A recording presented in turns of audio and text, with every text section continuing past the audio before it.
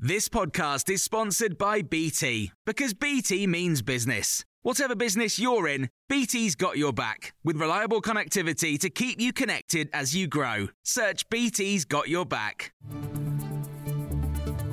This is your Times afternoon briefing for Thursday, the 14th of September. Cabinet Minister Steve Barclay has told Times Radio that Labour's immigration plan would give too much control to Europe.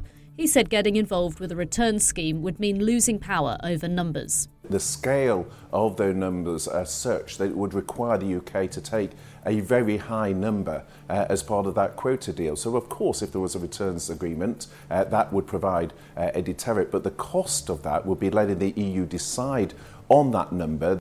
Sir Keir Starmer has told Times Radio that he wants the UK to increase the amount of information sharing with European countries and that those who organise illegal crossings of the Channel should be treated like terrorists. Before you get to deterrence, you have to smash the gang that is organising this crime in the first place. And we know that serious organised immigration crime is being run by gangs across borders involving the movement of people and equipment. And involving a huge amount of money that is being made by these gangs that are driving this vile trade. The number of people waiting for routine treatment in the NHS in England has increased again.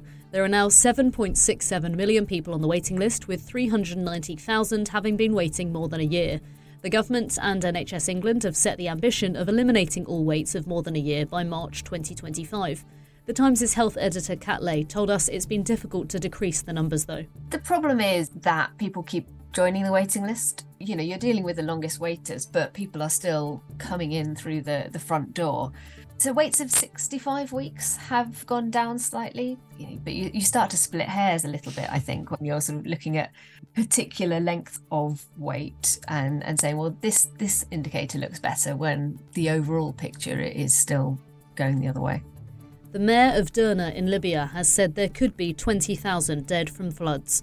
The UK has promised an initial package of £1 million for life-saving assistance. Responding to an urgent question on this in the House of Commons, David Rutley, Parliamentary Under-Secretary in the Foreign Office, told MPs what else the UK is doing. We're also working with trusted partners on the ground to identify the most urgent basic needs, including on shelter, healthcare, sanitation, and we stand ready to provide further support. Ukraine says it struck Russian naval targets in Crimea. Russia's defence ministry said that Ukraine had attacked 10 cruise missiles and 3 uncrewed speedboats, damaging 2 vessels that had been undergoing repairs. Meanwhile, Boris Johnson has written in The Spectator accusing Rishi Sunak and other leaders of dragging their feet over supplying weapons to Ukraine, saying that the West is still underestimating Kyiv's ability to finish the job. Matt Hancock has joined Gareth Gates and comedian Zoe Lyons on Celebrity SAS Who Dares Wins this month. The former Health Secretary, who is still an MP, takes part in military-style challenges in harsh conditions. It's already been filmed, earning him £45,000. For more stories like this, listen throughout the day to Times Radio.